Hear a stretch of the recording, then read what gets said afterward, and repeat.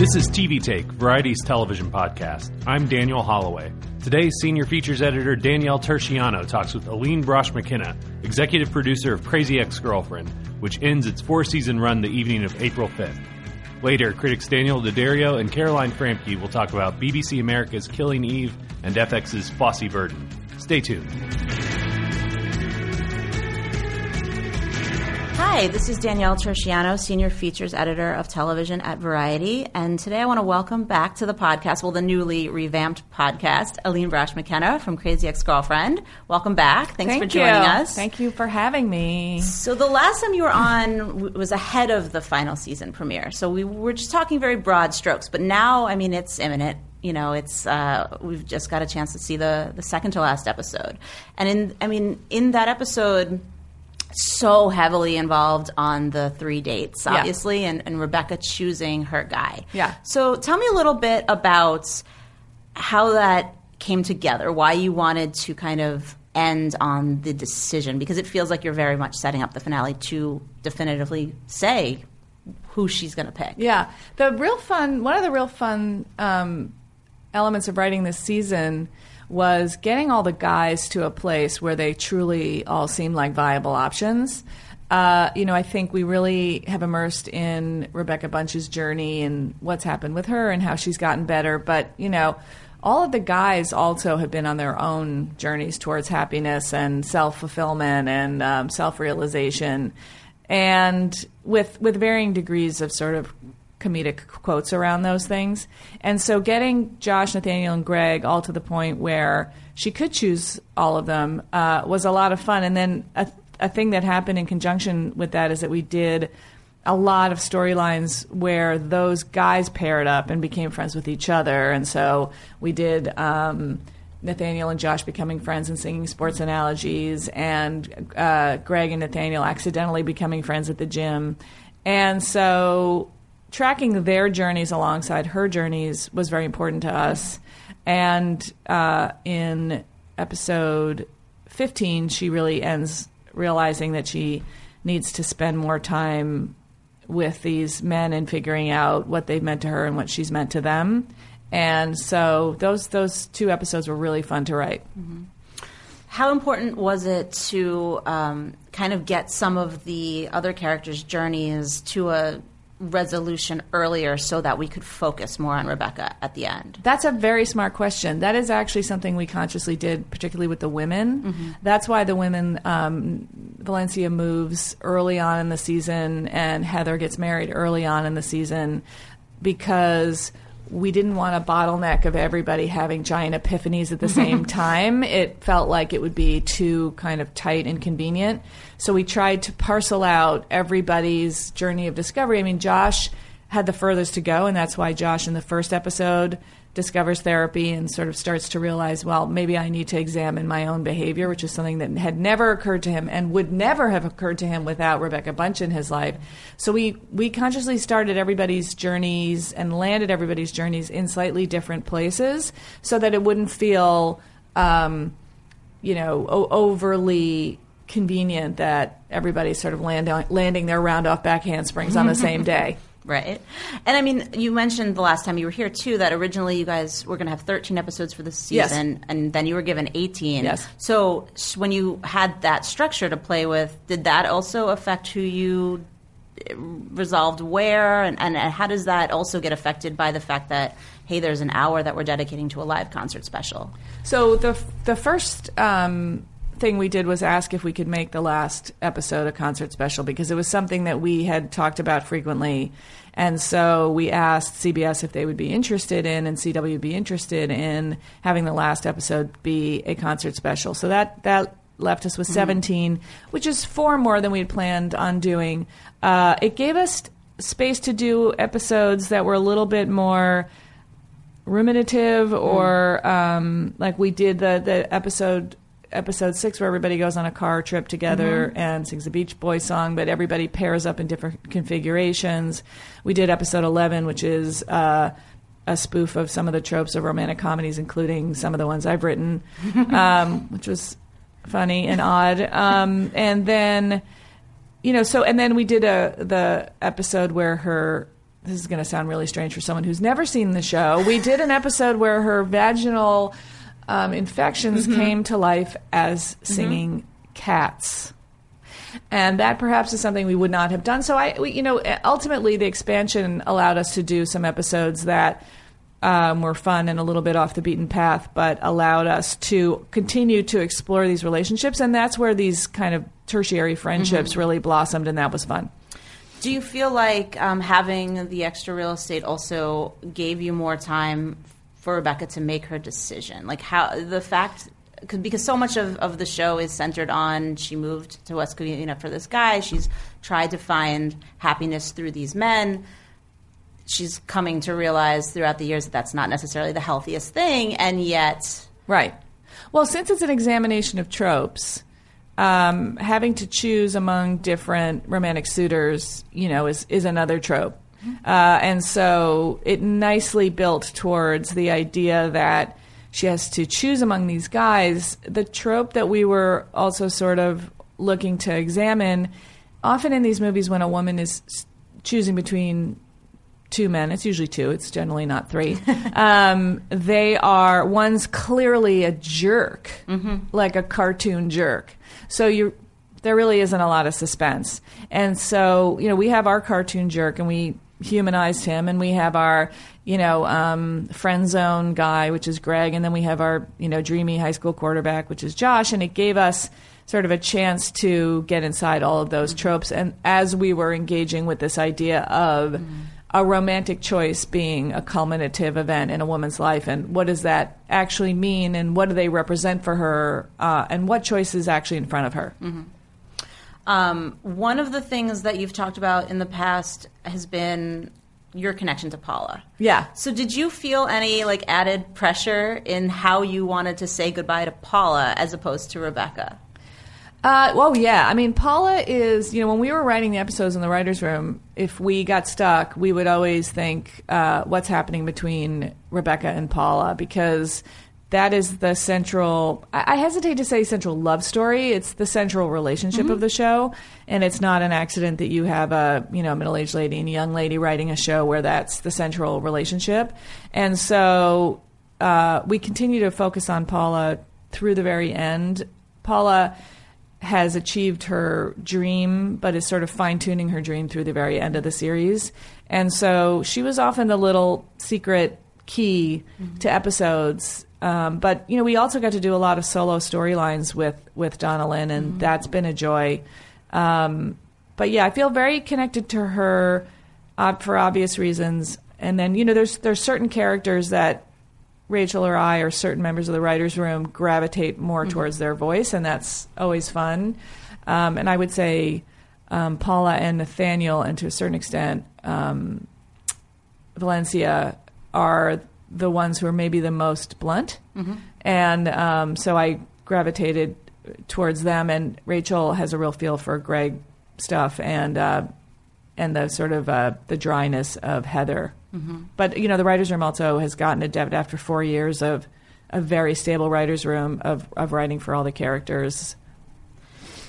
Is there, from the writing standpoint, were there a lot of things that you felt like I want to say before the end of the show, either through a character or through a song or through a trope? How did you kind of work out maybe a personal message before the show ended? We had a lot of long discussions this year in the room between me and Rachel with the actors about where we were headed and, what our sort of summarizing feeling would be. And, we often talk about what the characters think and then what the show thinks, because a lot of what a show is doing by virtue of its type of storytelling is that you're framing these discussions for people. So particularly in the first season when Rebecca was behaving really badly, when she's saying to a homeless person, I'm sorry, I only have 20s, I got them from working, it's clear that the show is not endorsing that. And so framing what the show thinks versus what the characters think is something that we talk a lot about in the writer's room and with Rachel. And so, there were things that I wouldn't say wanted to say, because it makes it sound like it's a polemic, but that we wanted the characters to work through and sort of show how people work through these various challenges. And obviously you direct, or not obviously, but I'm telling people you directed the finale. And so I do want to turn to the production of the final episode. I mean, first of all, it's not your first time directing, but did it have extra weight? Were there also things that you said before we close, we need to do X, Y, and Z on the set as a family, but also in the production, in the shots, in the homages to earlier seasons, all of that good stuff? Well, I'll tell you that, I've directed all the finales. And generally what happens is Sarah Kaplan, our line producer, executive producer, who's really brilliant, squirrels away extra money for me so that I have a little bit more time to make those finales a little bit more expansive. And if you've watched the show, you'll know season 1 had a big wedding. Season 2 also had a big wedding on the cliffside in Malibu. And last year we had a big fight stunt on a roof. So we've needed more time. So for this finale, so I've had 8, 9, I think I even had 10 days once, and a bigger budget. So what happened this year is we had so many episodes, and the last few episodes were quite ambitious, the scale of them. Yeah. So early on, Sarah came to me and said, if you continue spending like this, you're only going to have 7 days for the finale. And I knew that the finale was going to be a more internal, first-person, intimate event. So I said, that's fine. And it doesn't have... it didn't have the same production exigencies as some of the episodes we've done before. So that being said, I kind of screwed myself a little bit, and I did not have that big cushion for the finale of the extra day or two. So we were cranking, cranking through that finale to get everything we needed. And, especially there are big group scenes in the finale, and, that's winging a prayer, man. At that point, you are really dependent on the fact that these actors and these crew members have all been working together for so long that you can speed through things, because we really had to book through some technically very challenging things in the finale. You mentioned obviously that there was a bigger scope to some of the episodes that came before, and I feel like maybe what you're speaking about is that you've gone off soundstage a little bit more. Can you tell me a little bit about why you chose to do that, where you chose to do it, right? And also, when you do look at the finale, you said it was more internal, so is it more of a saying goodbye to Rebecca's space, or are you also able to see Los Angeles or quote unquote West Covina? As any of your listeners who work in production know, it's the location stuff is very expensive for us, and so we have episodes that we've done completely on our stages that are not they're not technically bottles in that they don't take place in one room, but an episode like episode 10, where we had the game night, and then we have Rebecca and Greg in Daryl's house. Those are the main sets. Those are all on our stages. So we vary. It's just towards the end, we had 14 was a community theater. Episode 15 takes place in Vegas, and by Vegas, I mean quote unquote Vegas. And then 16 has our last huge group number. And those are, they're more expensive. The more people you have, the more offset you go. But we're confident in that because it's Rebecca's personal journey. It's a first-person show. And so it really is there's a lot of internal exploration in 17 as she's making her decision. We really go inside Rebecca's brain. What did it feel like on set when you were filming the finals? Not necessarily the final scene, but those final moments, those final days. Yeah. A TV show is so much work that you are waking up in the morning just thinking about literally what you have to do that day, what you have to capture on screen, and all the little details that go into it. And waking up early and, making sure that you're checking off all the list of things that you need to do. So it's easy to really focus on those things mostly, and that's really what we did. We made a documentary about the making of the finale, and it's going to be airing on CW Seed, and it's a very, very detailed look at those last 14 days, and it shows you the process, and that was something Rachel and I really wanted to do.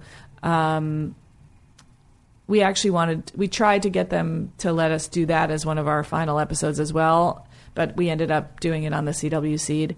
And we wanted to really show the day-to-day that goes into making something like that, and the hundreds of people whose hard work and love and attention comes together to make something, and how Rachel and I collaborate, and what a female-led environment looks like, and all the sort of elements that go into making an episode. So you actually will be able to see those final moments.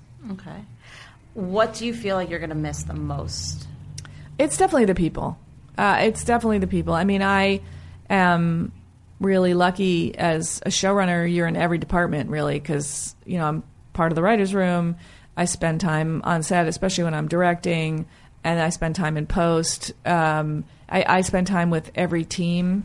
And so, you really get to know these folks really well. And we've had an extremely stable crew and extremely stable writer's room. So most of the people on the show, most of the department heads have been the same since day one.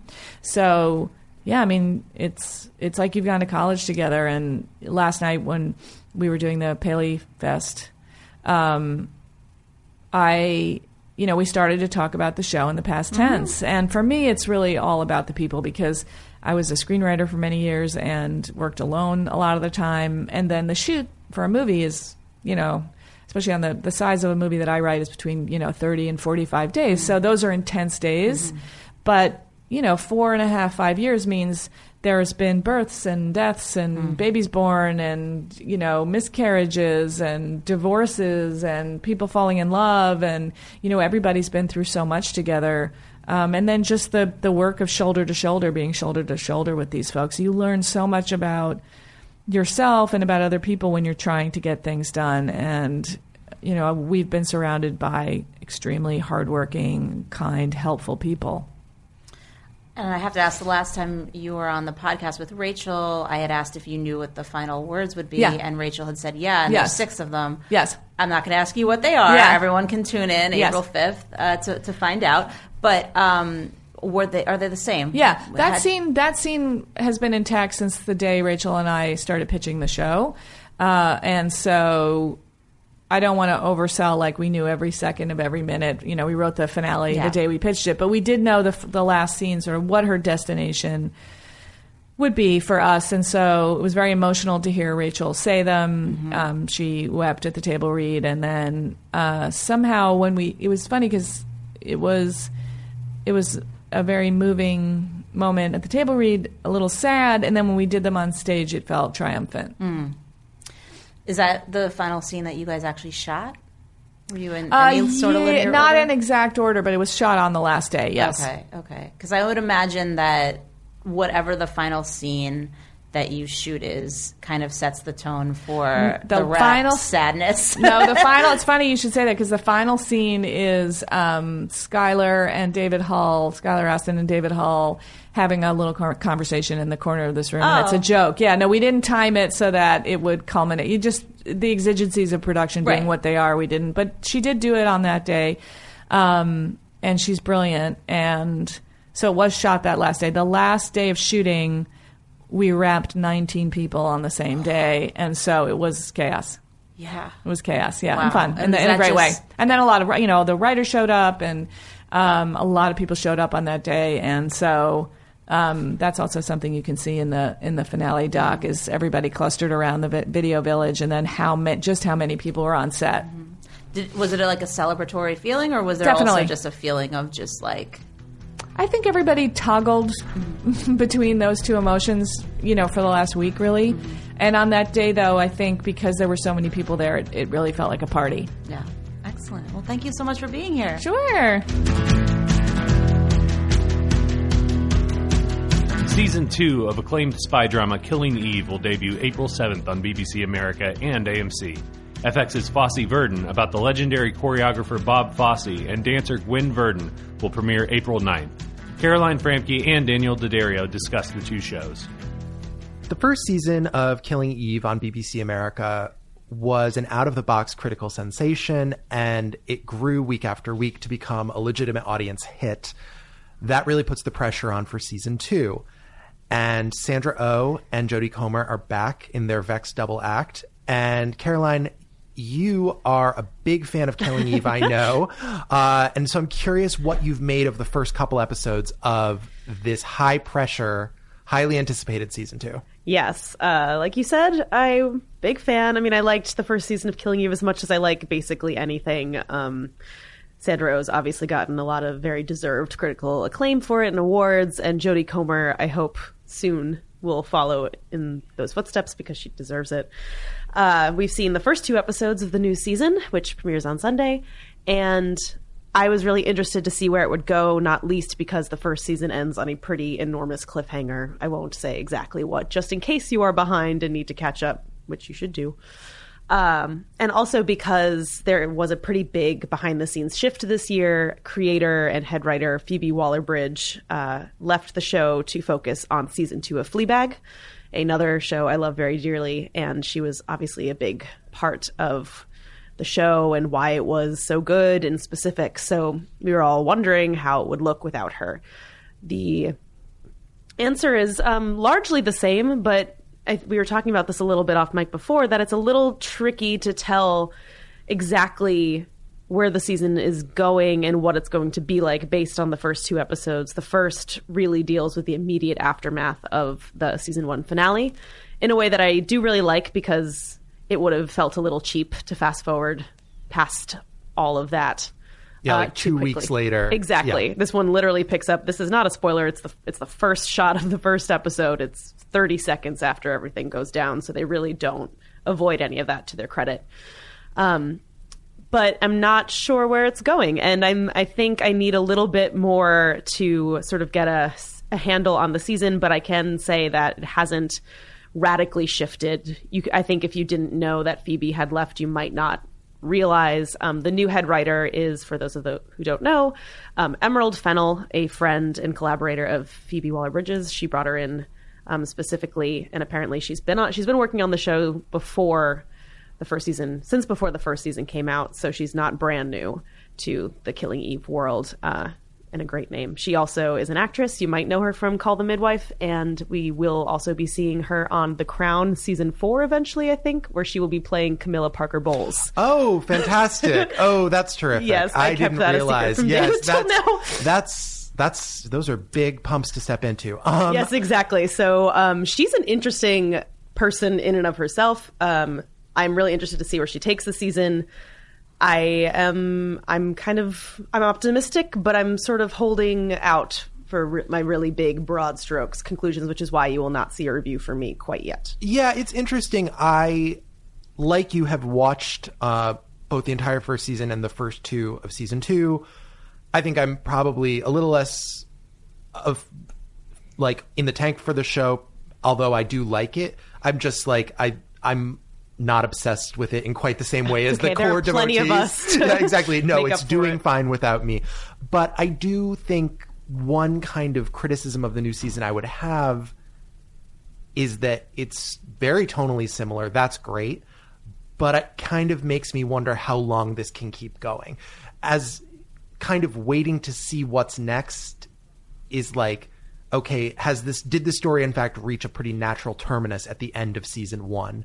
Because this is very tonally similar, and yet I, at least in the first 2 episodes, didn't find anything to sink my teeth into in the same way that I found the character dynamic being established in season 1. Yeah, I will say one of the things I was interested in from the first 2 episodes is that the show is certainly not shying away from the sort of tortured romance subtext of the first season in a way that sort of makes it clear and underlines their obsession with each other in a way that, like you said, I don't know how long it can sustain, but I am glad that they're not running away from that. I think that it is a really interesting dynamic to explore. But on the flip side, also, they are not shying away from the fact that Villanelle, who's played by Comer, her character is an unrepentant serial killer. And I feel like I'm as guilty of this as anyone in the sort of fervor over the show and the performances and their dynamic. We can lose sight of that. Mm-hmm. It's like the female version of Tony Soprano in a way. It's a little like, bit, right? It's like very different in a lot of ways, but kind of like, oh my God, she's such a heroine. She's so charismatic. Like, right. There's so much to her. She's so complicated. And then the first couple episodes are very clear to be like, she also kills a lot of people and doesn't feel much about it. So I think if the show can kind of keep putting that in our faces and sort of making us question our own obsession with her and her obsession, I think that's a really rich area to explore. And I hope that the rest of the season goes with it, but we're just going to have to wait and see. Yeah. And on another note, we are also going to be talking a little bit about an upcoming FX drama, Fosse Verdon, which has been a very sort of glossy drama that they've been pumping up for some time, starring Sam Rockwell and Michelle Williams as the titular Fosse and Verdon, about the famous choreographer and his less famous collaborator and wife, Gwen Verdon.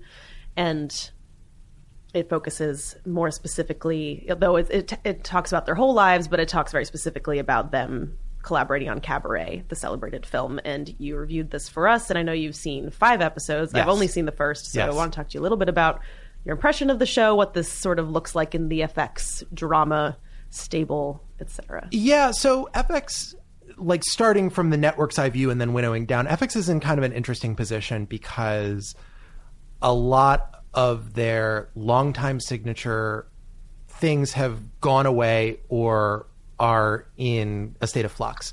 The Americans is gone. Louis C.K. is long gone. Ryan Murphy is no longer making new original things for them, although we're told he'll still be involved with American Horror Story. Atlanta's on pause. Atlanta is on hiatus. They're left with a fairly bare cupboard, and this limited series could kind of represent a way to redress that gap, at least at the Emmys, which are unusually important to FX. They're important to all networks, but FX places an extremely high premium on them. I do think it will be represented in the Emmy nominations. What I question is whether outside of the industry and the TV critic chattering class, of which I am proudly a member, so not to cast aspersions on my colleagues, but I question whether this will find and sustain an audience. Mm-hmm. It's a show that is very in love with the kind of nuts and bolts and mechanics of show business. The first episode, as you say, focuses on the making of the film Cabaret. It touches down, kind of skittering through time, on different moments in their partnership, including, the lead up to the Broadway production of Chicago, in which Verdon starred, and which was a comeback for her. The start of her career as, a celebrated chorus girl meeting this up-and-coming director. All of it is done with evident love for theater, in part likely because the production team includes a great many creatives from Hamilton, with whom FX clearly wanted to be in business. But none of it feels either particularly penetrable or particularly novel. It's using a vocabulary to which only perhaps core Broadway junkies will have access, to tell a story about the flawed male genius and the strong stoic woman he didn't treat the right way, which is so not a story that feels new. I mean, any story has merit if you tell it well, but it feels so half-hearted, the biographical elements, and it feels like what they really just wanted to do was do a Fosse musical review and just do the dance numbers. And, that might be really fun. Maybe they should have tried doing that. Like, anything that is not singing and dancing falls really flat for me. With that said, there is one great scene pretty deep into the season of, like a boozy night at the beach, and Williams sings a show tune at the piano, kind of not in full theatrical voice, but kind of in a kind of karaoke with friends way, and she gets a lot across in that song, and it made me wish her story lived up to what she shows she can deliver. Yeah, even just from the first episode, I was so impressed with what she was doing, just physically, with her voice, everything. And also, of course, Michelle Williams was in Cabaret as Sally Bowles at one point, so this probably feels rather full circle for her. Yeah, absolutely. I mean, it's really, she is giving a terrific performance one that I'm sure, as I say, will be Emmy nominated. It is an incredibly competitive category this year, so nothing is certain in terms of a win. But I just kind of feel like it should have just been Verdon. Mm-hmm. Sam Rockwell, terrific actor, much decorated.